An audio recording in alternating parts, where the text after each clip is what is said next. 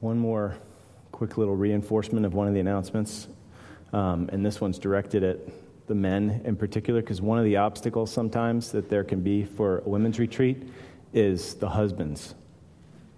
Okay?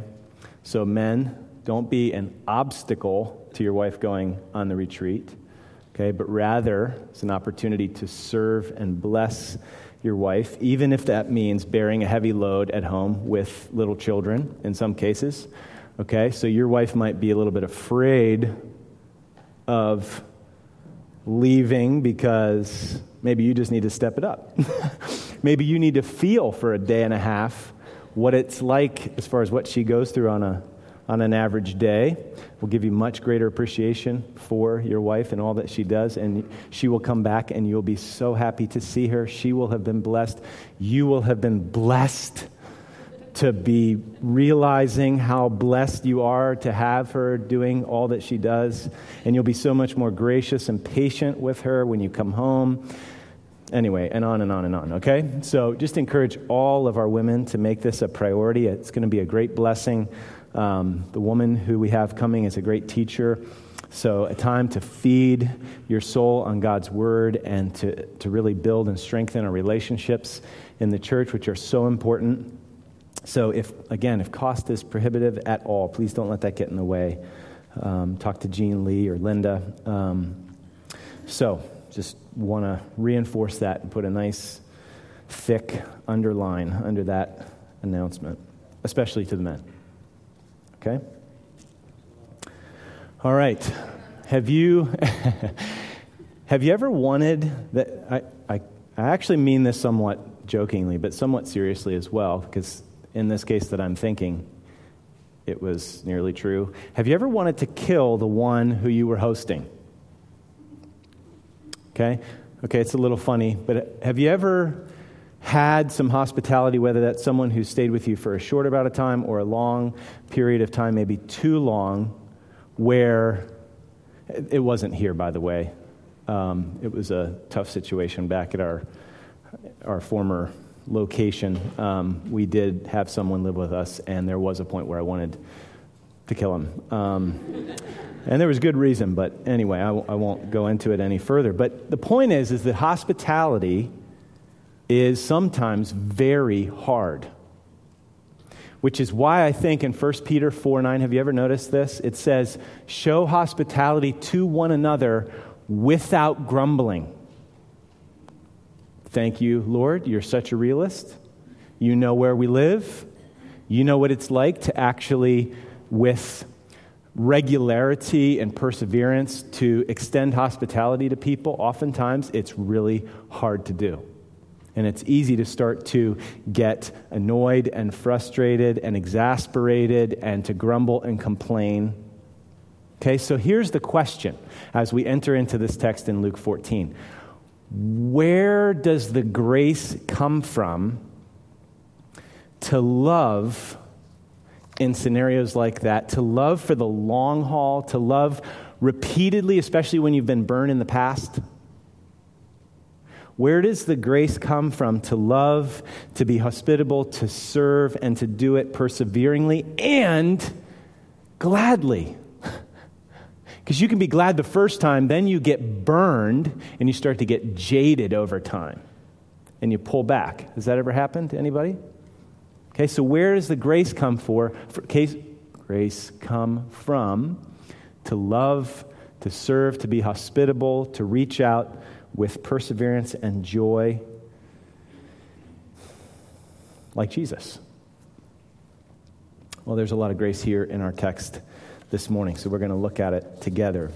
Luke chapter 14, verses 1 to 14. If you're using a Pew Bible, it's found on page 1041. So if you turn there, we'll read the text together, and then I will pray again briefly, and we'll dive in. It happened that when Jesus went into the house of one of the leaders of the Pharisees on the Sabbath to eat bread, they were watching him closely. And there in front of him was a man suffering from dropsy. And Jesus answered and spoke to the lawyers and Pharisees, saying, "Is it lawful to heal on the Sabbath or not?" But they kept silent. And he took hold of him and healed him and sent him away. And he said to them, which one of you will have a son or an ox fall into a well and will not immediately pull him out on a Sabbath day? And they could make no reply to this. And he began speaking a parable to the invited guests when he noticed how they had been picking out the places of honor at the table, saying to them, when you are invited by someone to a wedding feast, do not take the place of honor, for someone more distinguished than you may have been invited by him, and he who invited you both will come and say to you, give your place to this man. And then in disgrace you proceed to occupy the last place. But when you're invited, go and recline at the last place, so that when the one who has invited you comes, he may say to you, friend, move up higher. Then you will have honor in the sight of all who are at the table with you. For everyone who exalts himself will be humbled, and he who humbles himself will be exalted.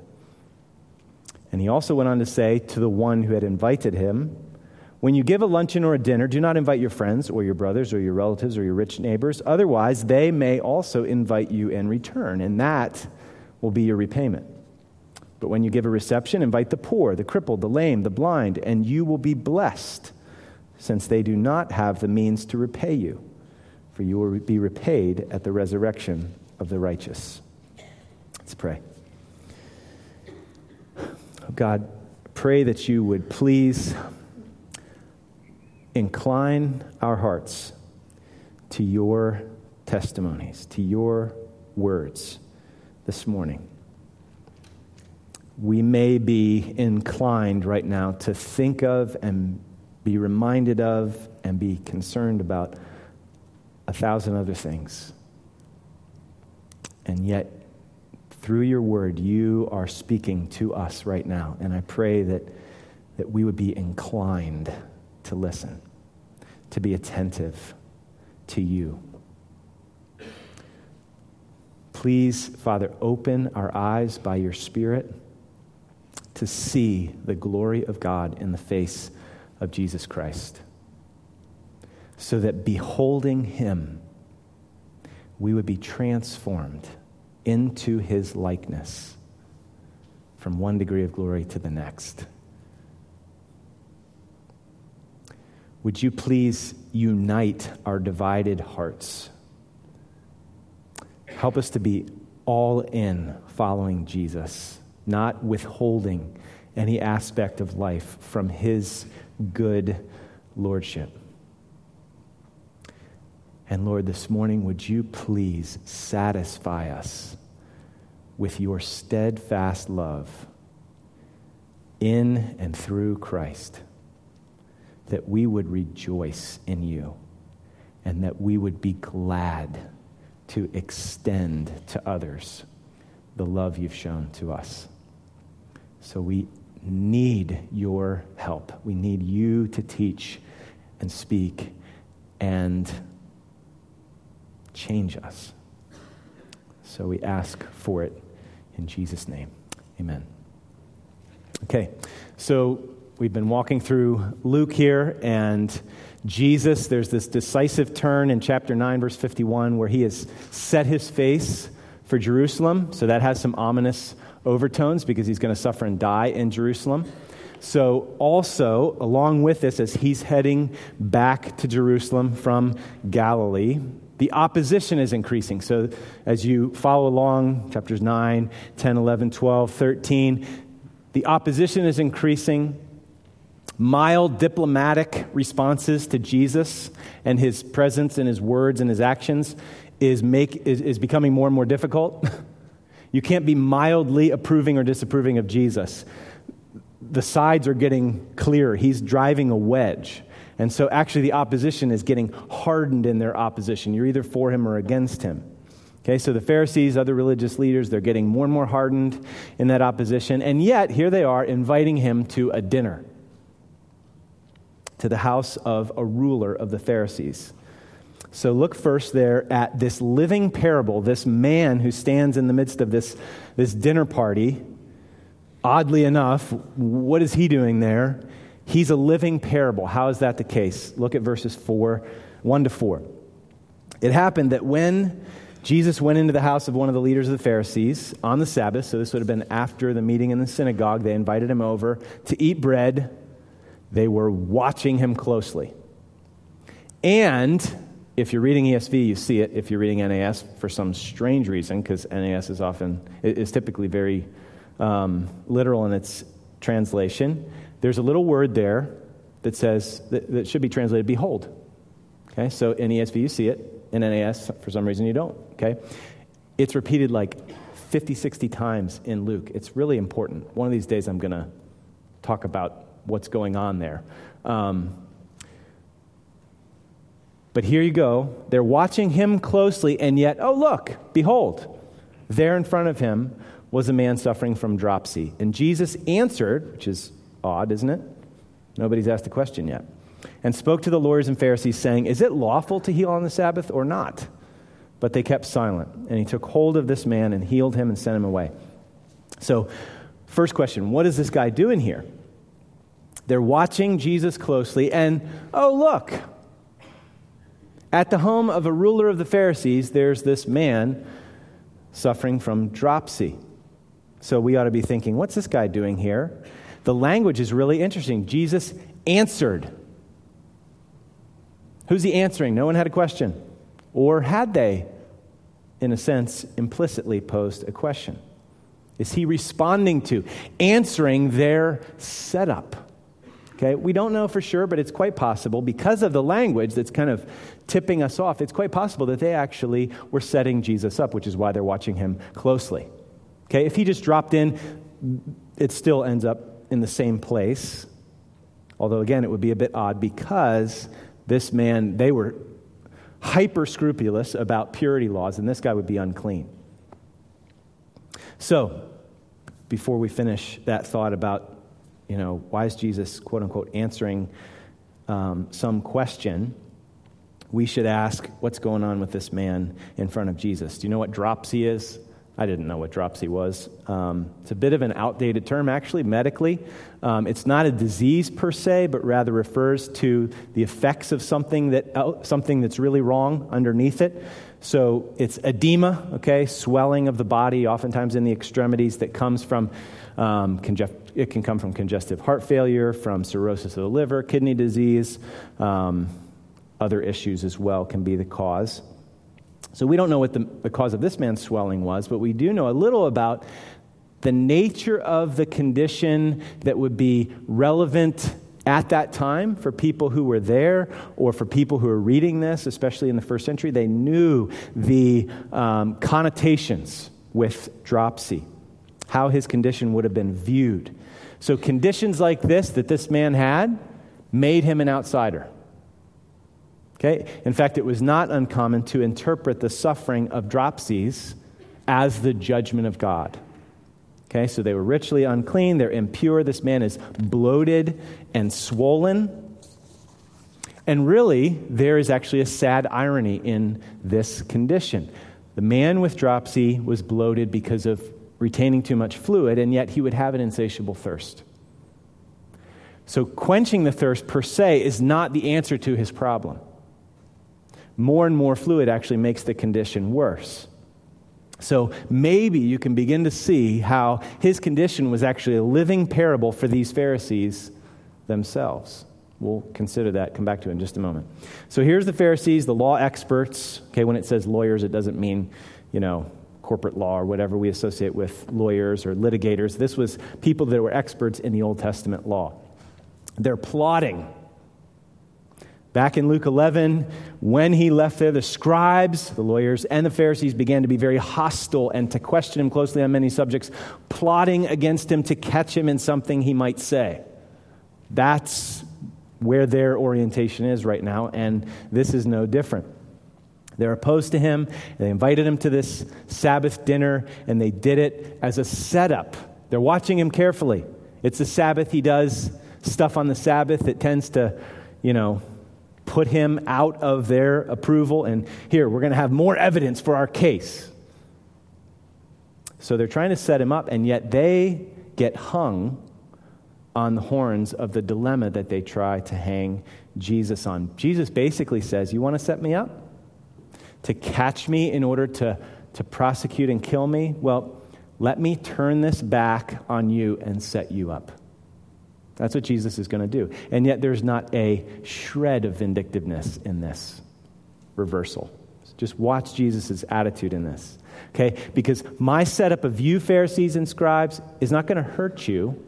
It may humiliate you, and you need that.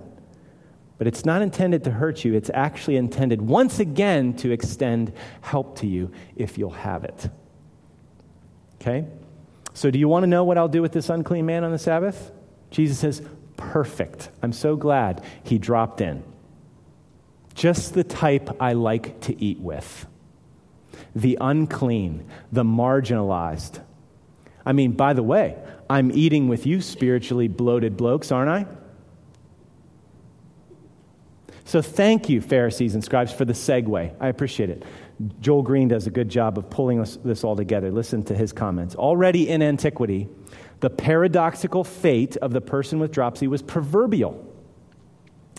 Nothing is as dry as a person with dropsy, signifying the insatiable thirst of one whose body is already retaining too much fluid. And also known in antiquity is the metaphorical use of dropsy as a label for money lovers, the greedy, the rapacious, which is exactly what Jesus said of them not long ago. That is, for persons who share the very condition for which the Pharisees are indicted in the Gospel of Luke, back in chapter 11, 37 to 44. You can look at that later. Again, it's going to come up again in chapter 16. One writer at the time, back then, said, Diogenes compared money lovers to dropsies, as dropsies, though filled with fluid, crave drink. So money lovers, though loaded with money, crave more of it, yet both to their demise. So what you're really thirsty for doesn't actually fix or slake the thirst. It actually further destroys you. Okay? So the presence of the dropsical man would constitute a vivid parable of Jesus' socially elite Pharisaical table companions. Just as in front of Jesus stood a man who had dropsy, so around the table sat persons whose disorder was no less self-detrimental. As Jesus moves to heal the one, so with regard to the others is diagnosis pronounced and the prospect of health extended. Do you see this? Do you see how this man was a living parable? So he turns it on them graciously, not merely to just pin them to the wall, but again to extend the very thing that they need and yet they're blinded to. So Jesus is going to, in this section, he's going to expose and he's going to subvert their entire value system. Okay? Before he unpacks their value system in terms of words and some analogies of the time with, if your son was in the ditch on a Sabbath, or, if you invite people to a meal, before he does that, he's actually going to enact his welcome and healing of this very man. So he's going to explain his hospitality later, the hospitality of his kingdom. He's going to actually enact that hospitality with this man before he explains it. You see? So there's a living parable front-loaded for us. The irony of this healing draws our attention to actually another irony in the passage. The fact that the observers are being observed. The observers are actually under the microscope, okay? Look again at the context here, and we'll kind of read quickly through verses 1 to 7 and note a few places. So, they invite Jesus to this meal. They're watching him closely. And behold, look, there's this man. What's he doing there? Jesus answers. They're silenced. They could make no reply. And then verse 7, and he began speaking a parable to the invited guests when he noticed. You're watching me closely? I'm watching you. So the observers are being observed. See, these people, these leaders are self-assured observers, and yet they are the ones being observed. It's like this. I'll use a little bit of an extended analogy here, okay? It's like someone very small, okay, and in their pride, they are very small. They are on the stage of the microscope. Remember high school? That's called the stage, where you put the little slide. Okay, so they're on the stage of the microscope, staring back through the lens and examining the observer. And the observer, obviously, if you've ever looked through binoculars backwards or whatever, the observer would look very small and distant. All the while, they are actually the ones being observed. They were looking at his actions and words. What's he going to do? What's he going to say? We'll catch him. We'll judge him. And all the while, he was looking into their hearts. Okay? So this is not unlike, I don't want to press this too far here, but this is not unlike when we put God in the dock. Maybe some of you, if you're not, wouldn't call yourself a Christian, or if you just kind of doubt this stuff, this might particularly apply to you, but also it can apply to all of us as believers at different times, especially when we suffer. Okay, and sometimes in our doubts, whether it's with the problem of evil and suffering or whatever it is, we can try to put God in the dock and we start judging him. Okay, God is not a God of random chance and purposeless pain. So if we ever feel like we're getting backed into a corner and we start to rage at our circumstances, does that ever happen to any of you? Which is really kind of a thinly veiled way to hide our rage at God for allowing those circumstances. We would do well to remember that he just might have wise and loving purposes to open our eyes to see the things that we really need to see. Okay, so think about that microscope. When we sometimes are tempted to judge God, what he's doing or not doing, like these guys were doing, we can be like the person on the stage of the microscope. We squirm a little bit. There's this annoyingly bright, intense heat underneath us on that stage. So we squirm. And we look up through the lens, and God is small and distant. We don't like what we see. But God is at work to humble us and to prepare us.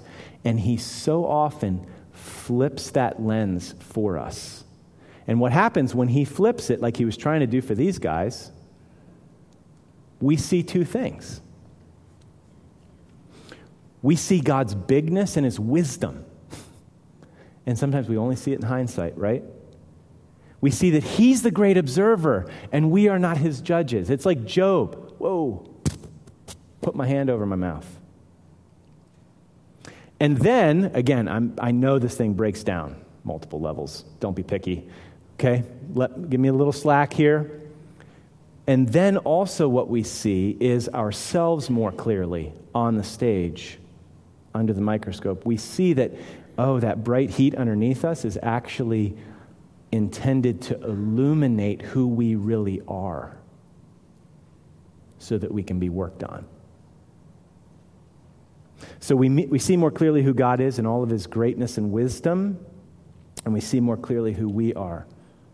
And just as is the case with the Pharisees here, Jesus did not do this in some sort of vindictive gotcha sense. He's not doing that with the Pharisees. He goes on to say, hey, when you're an invited guest, when you're a host, let me tell you about my kingdom. Would you please open your eyes and see?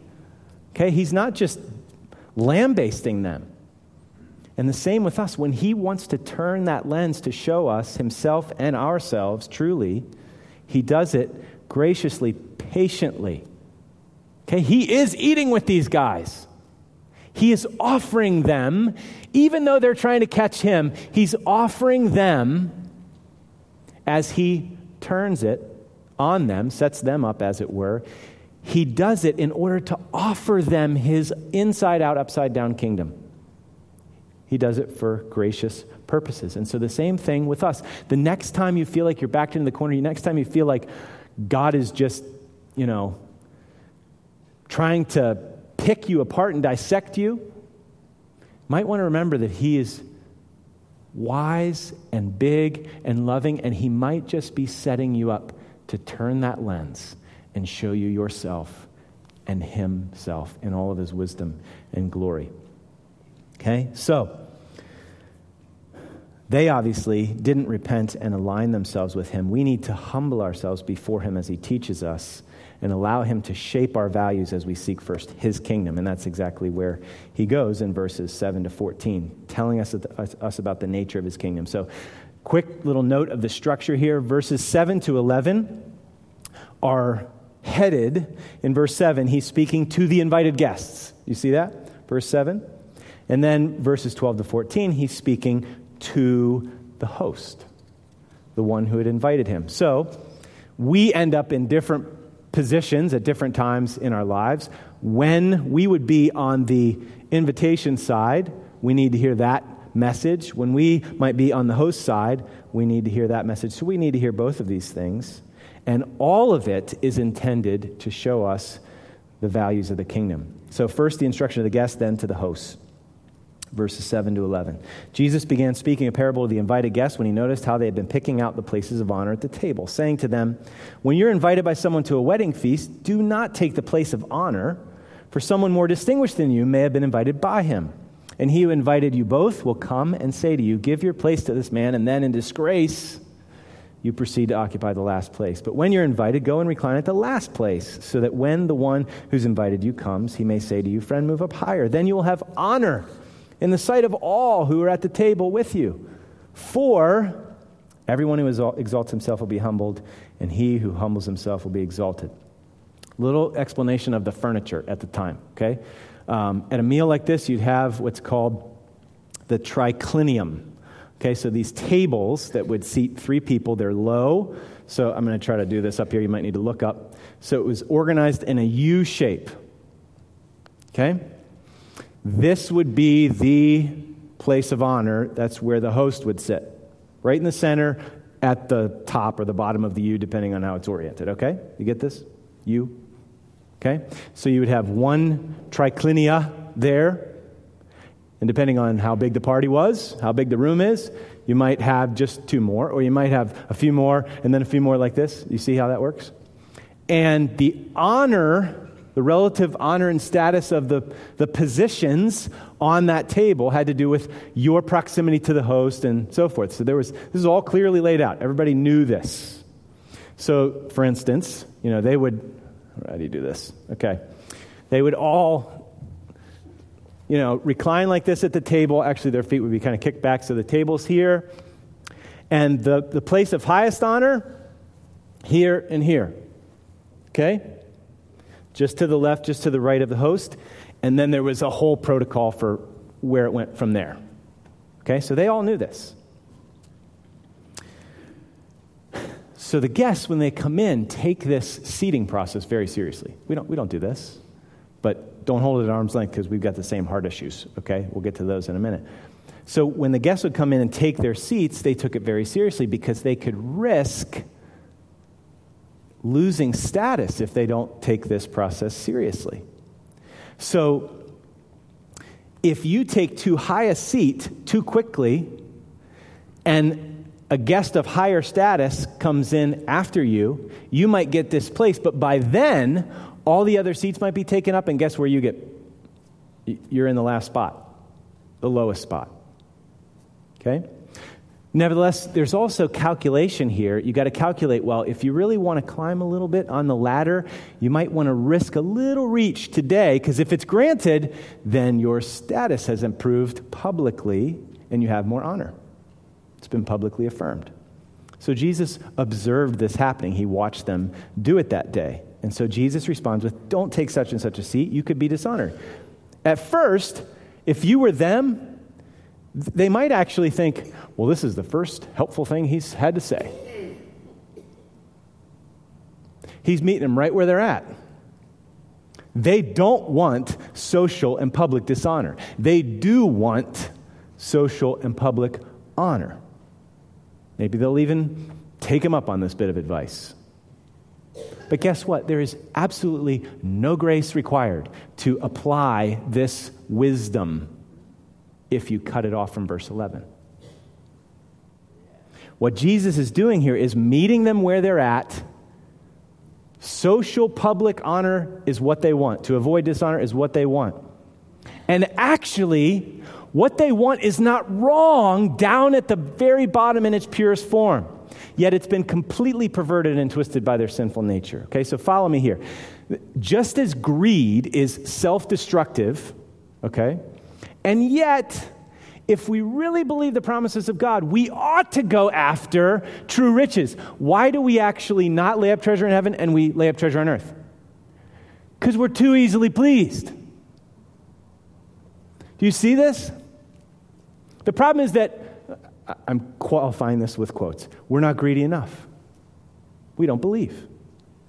We're far too easily pleased. Just as honor-seeking is self-destructive, and yet, if we really believe the promises of God, we ought to go after the truest and highest honor. If you want to be great, our scripture reading from this morning in Mark 9 and 10, you'll be the servant of all, the slave of all. So, verses 7 to 10 are like finding the crack. Have you ever split wood and if it's a big piece, you need a wedge? You find that crack so that you're going with the grain, you stick it in there, and then you hammer the wedge down in. Verses 7 to 10, in a sense, are finding the crack. And verse 11 is the wedge to hammer down through that crack, to drive it home. In other words, Jesus is lovingly pinning them to the wall. Just like he did with the comment about the son or the ox on the Sabbath day. They thought they were setting him up. They thought they were watching him closely. Oh, we'll make sure this, let's see what he does with this guy. It's a Sabbath. He's going to heal again. Watch. And Jesus said, what about you with your son or your ox on the Sabbath? Would you pull it out of the ditch, out of the well? Of course you would. So they're silenced by his questions and his arguments. And so the real question is, what's really driving your opposition? You're silent, you don't have a reply, so there's something else driving your opposition to me. So, here, you want honor, not dishonor, then why not embrace the values of the kingdom? Being a slave of all and having no thought to social markers of in and out, high and low. Why not radically love everyone? Why not be the slave of all? That is the path to truest and highest honor before the entire universe. How's that for public? Don't you want public honor? Don't you want to avoid public dishonor? Like, depart from me, I never knew you? Isn't that what you want? You see how he's setting them up lovingly to try to wake them up from their blindness and their spiritual sleep. So, we don't have the same table fellowship dynamics in our culture, but we do have the same honor-shame dynamics in our hearts. Okay, we play these games to get ahead, to get in, to avoid shame and exclusion, to gain honor and status. And Jesus is putting us under the microscope here in order to show us our smallness when that's what we're after, and to show us his bigness and the bigness of his promises. So if we see it, we're going to be freed from the slavish commitment to puffing up and protecting our image and reputation before people. We're going to throw that all to the wind and love people, no matter what it costs us. I mean, are there, just to make sure you're not holding this out at arm's length, hopefully you're tracking so far here. Are there any weird politics in your family or in your neighborhood or at your work or in some club that you belong to, where if you associated with, let's say maybe in your neighborhood, I mean, you can multiply the examples, if you had so-and-so over and you didn't have a chance to interpret it for thus and such, they might think that, and then you just drop down a notch in their eyes. And you don't want to be out of their favor, and these people, it really doesn't matter what they think. We play these games. What if we just stop playing those games? I mean, do you come into a room at work or at a work party or something, and there's just like, do you need to talk to the right people? And I mean, what kind of stuff goes on in your head? Do we peg people? Do we put them in their kind of status locations? What if we stop playing those games? What if actually we just threw caution to the wind and sought and stretched and grasped for humility? What if we sought to be ladder climbers in the downward direction? What if we sought to love everyone indiscriminately, not giving special treatment to the haves who might benefit us in some way, and not withholding loving treatment from the have-nots who can't benefit us in any way, and maybe who threaten to reduce our status in the eyes of others?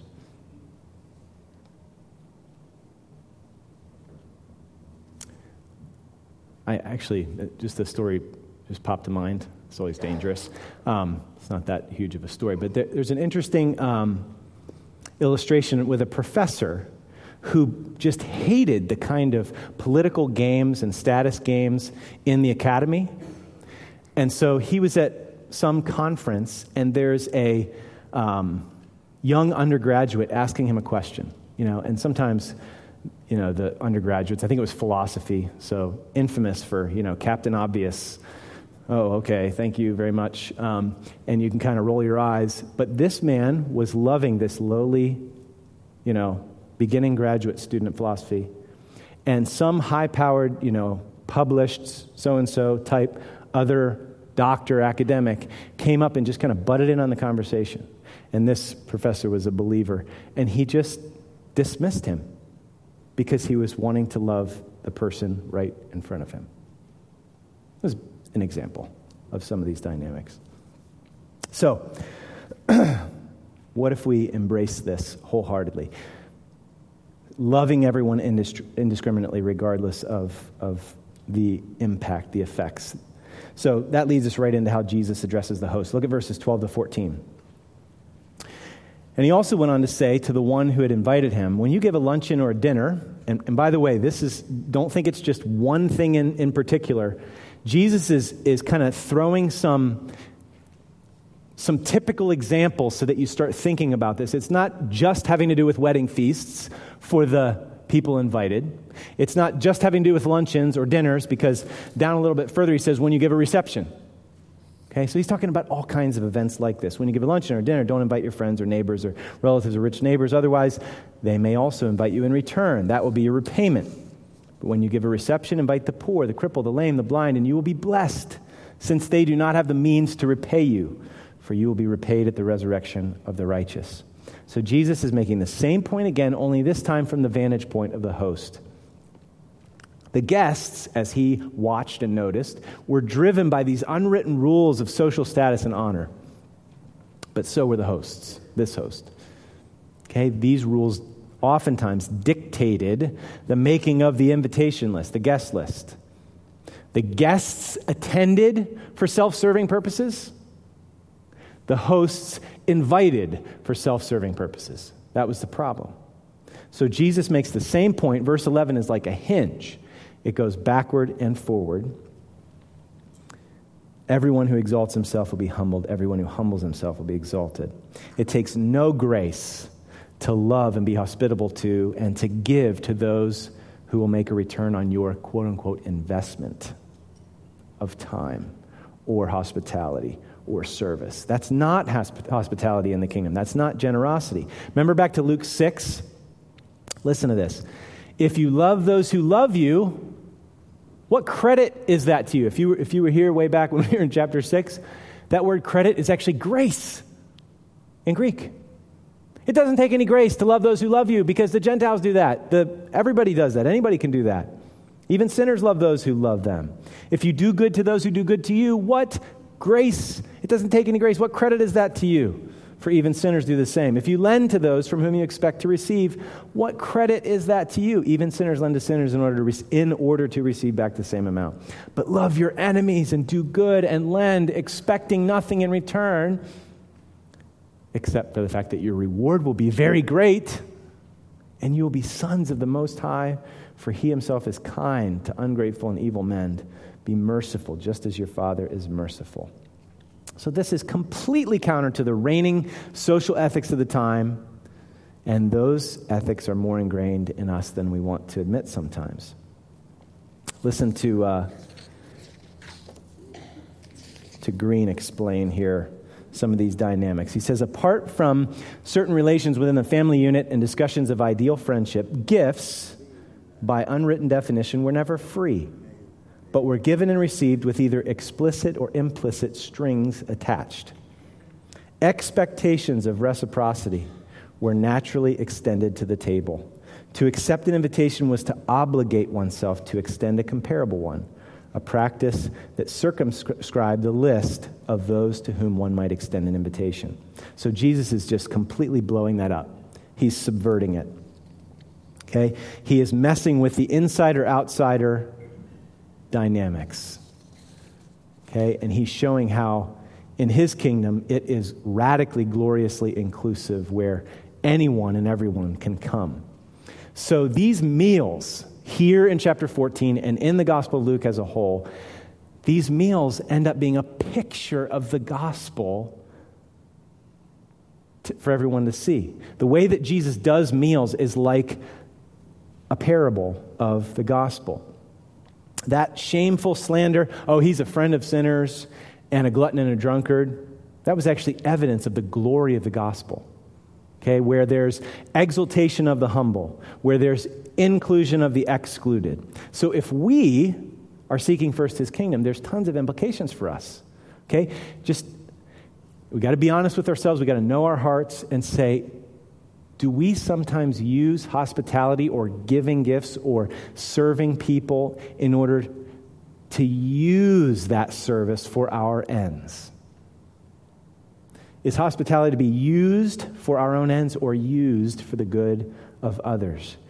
Do we bless people or do we use people?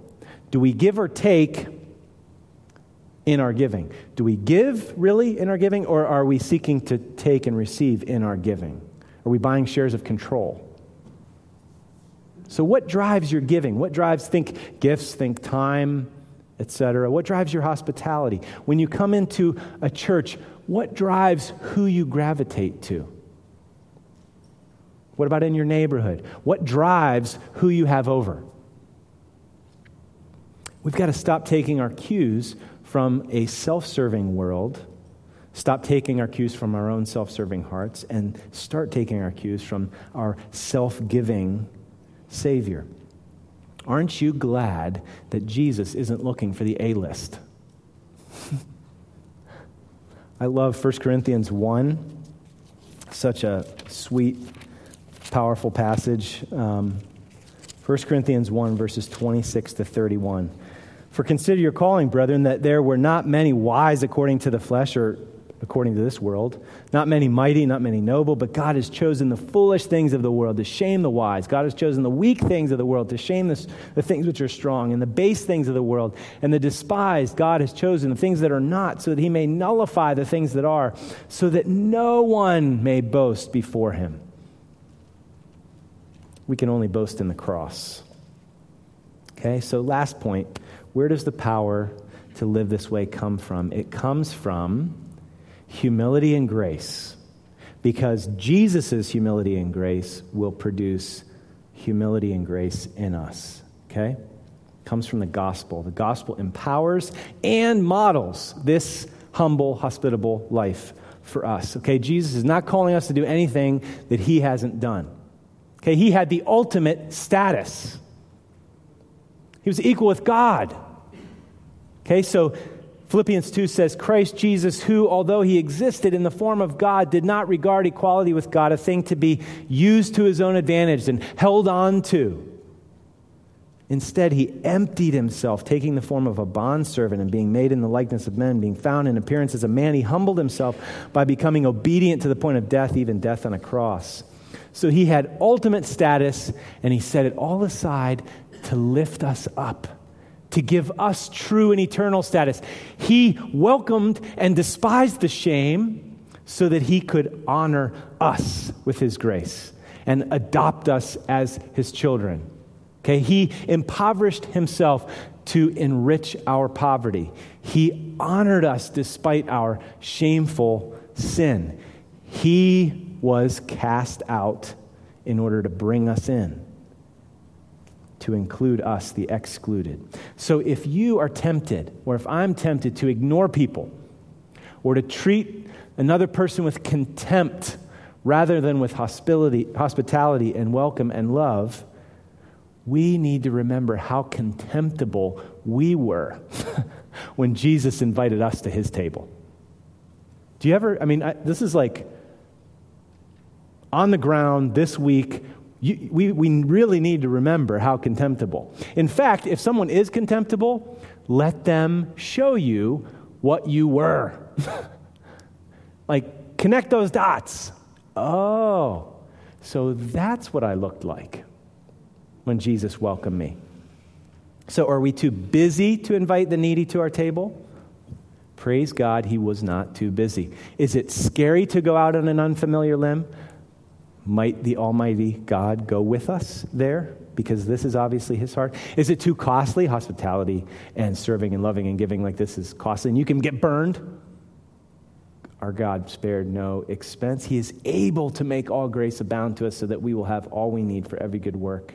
So therefore, if there's any encouragement in Christ, if there's any consolation of love, if there's any fellowship of the Spirit, if any affection and compassion, if you get filled up with gospel grace, make my joy complete by being of the same mind, maintaining the same love, united in spirit, intent on one purpose, doing nothing from selfishness or empty conceit, but with humility of mind regarding one another as more important than yourselves.